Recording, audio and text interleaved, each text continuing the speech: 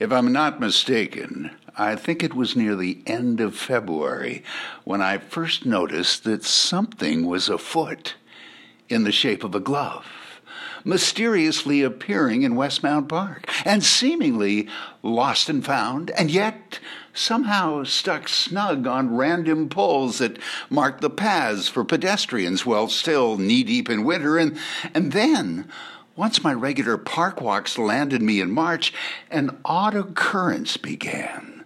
The mystery deepened. The plot thickened. Phenomenally, indeed daily, I discovered other gloves and mittens on the very same poles. In fact, hung over top of the original gloves. Coincidence? Accidentally on purpose?